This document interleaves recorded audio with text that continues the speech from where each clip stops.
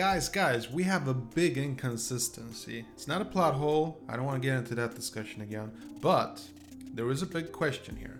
Where was Johnny between Karate Kid 1 and season 1 of Cobra Kai? Like, there is no backstory to it. So, I think this is something we need to discuss.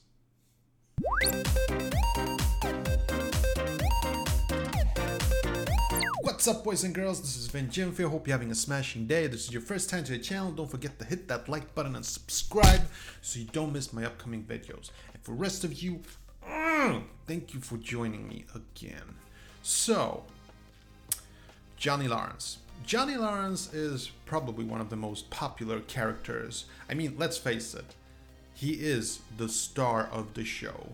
Like, no offense to Daniel, no offense to Miguel, but this really does surround Johnny Lawrence. I think he's going to have a big part in season 2, even though I think that it's going to be a lot about John Kreese also, but definitely Johnny Lawrence. Johnny Lawrence, and you know, I read just through the comments and he really seems to be the most popular character. It really does.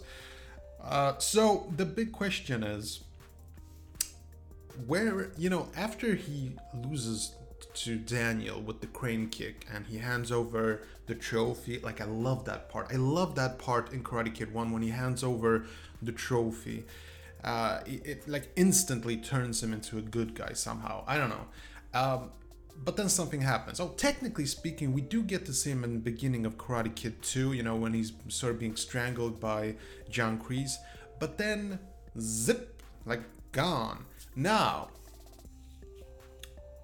if you remember the scene at the car dealership, you know, when Johnny and Daniel meet, doesn't it feel like it's the first time they meet after a really, really long time?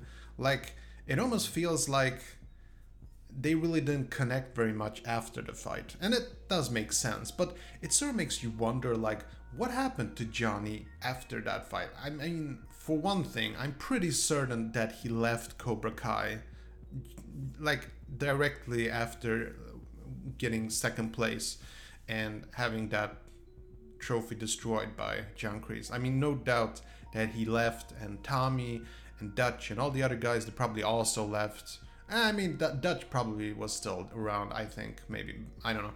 But what happened to him? Like, there is really no proof, no evidence of anything what took place directly in between those Karate Kid 1, 2, and Cobra Kai. So, for me personally, my guess is he just basically just left Daniel alone. Some people have these theories that Johnny just, you know, left for some military school or something, but I don't really see anything in this show, in Cobra Kai, that really, you know, gives hints about this. No, like, the only thing I can really tell is that Johnny becomes a very quiet person. He, you know, he starts to drink, obviously, and it seems like that night ruined him somehow. It could have been something else, though, and maybe he was just blaming Daniel for a lot of issues and stuff, but the truth is, like, we really don't know what happened in between. He doesn't talk about it. If you think about it, he doesn't really talk a lot about his past. We know he has a kid, and obviously he's not married. And his career really hasn't gone very far, so I'm gonna guess he didn't go to, like, the university to get his PhD. Seems like he sort of, like, threw his life away or something. So I'm really hoping that in season 2 they're gonna give more backstory to it, like, because there really isn't. I'm like really seriously curious, like, what happened to Johnny Lawrence, because watching Cobra Kai 3 times now, I just don't see anything that really.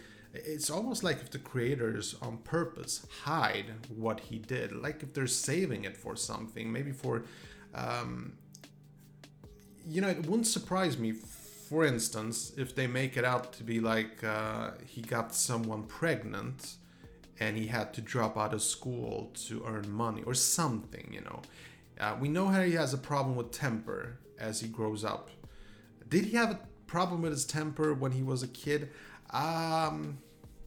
He really wasn't he? He was sort of controlled and everything, and Daniel sort of did antagonize him, but Johnny was very controlled, I think, except when he was fighting. But it was a very controlled type of fury, in my opinion. So those are just some thoughts I have. I would love to hear if you have any theories on what happened to Johnny Lawrence between Karate Kid 1 and the beginning of 2 and Cobra Kai Season 1. Let me know in the comment section below. Yo. Okay, that was it. Hope you enjoyed this video. And if you did, see that like button, smash it. And I got some freakishly awesome videos coming up. Better subscribe so you don't miss a beat. I'll see you later. Peace.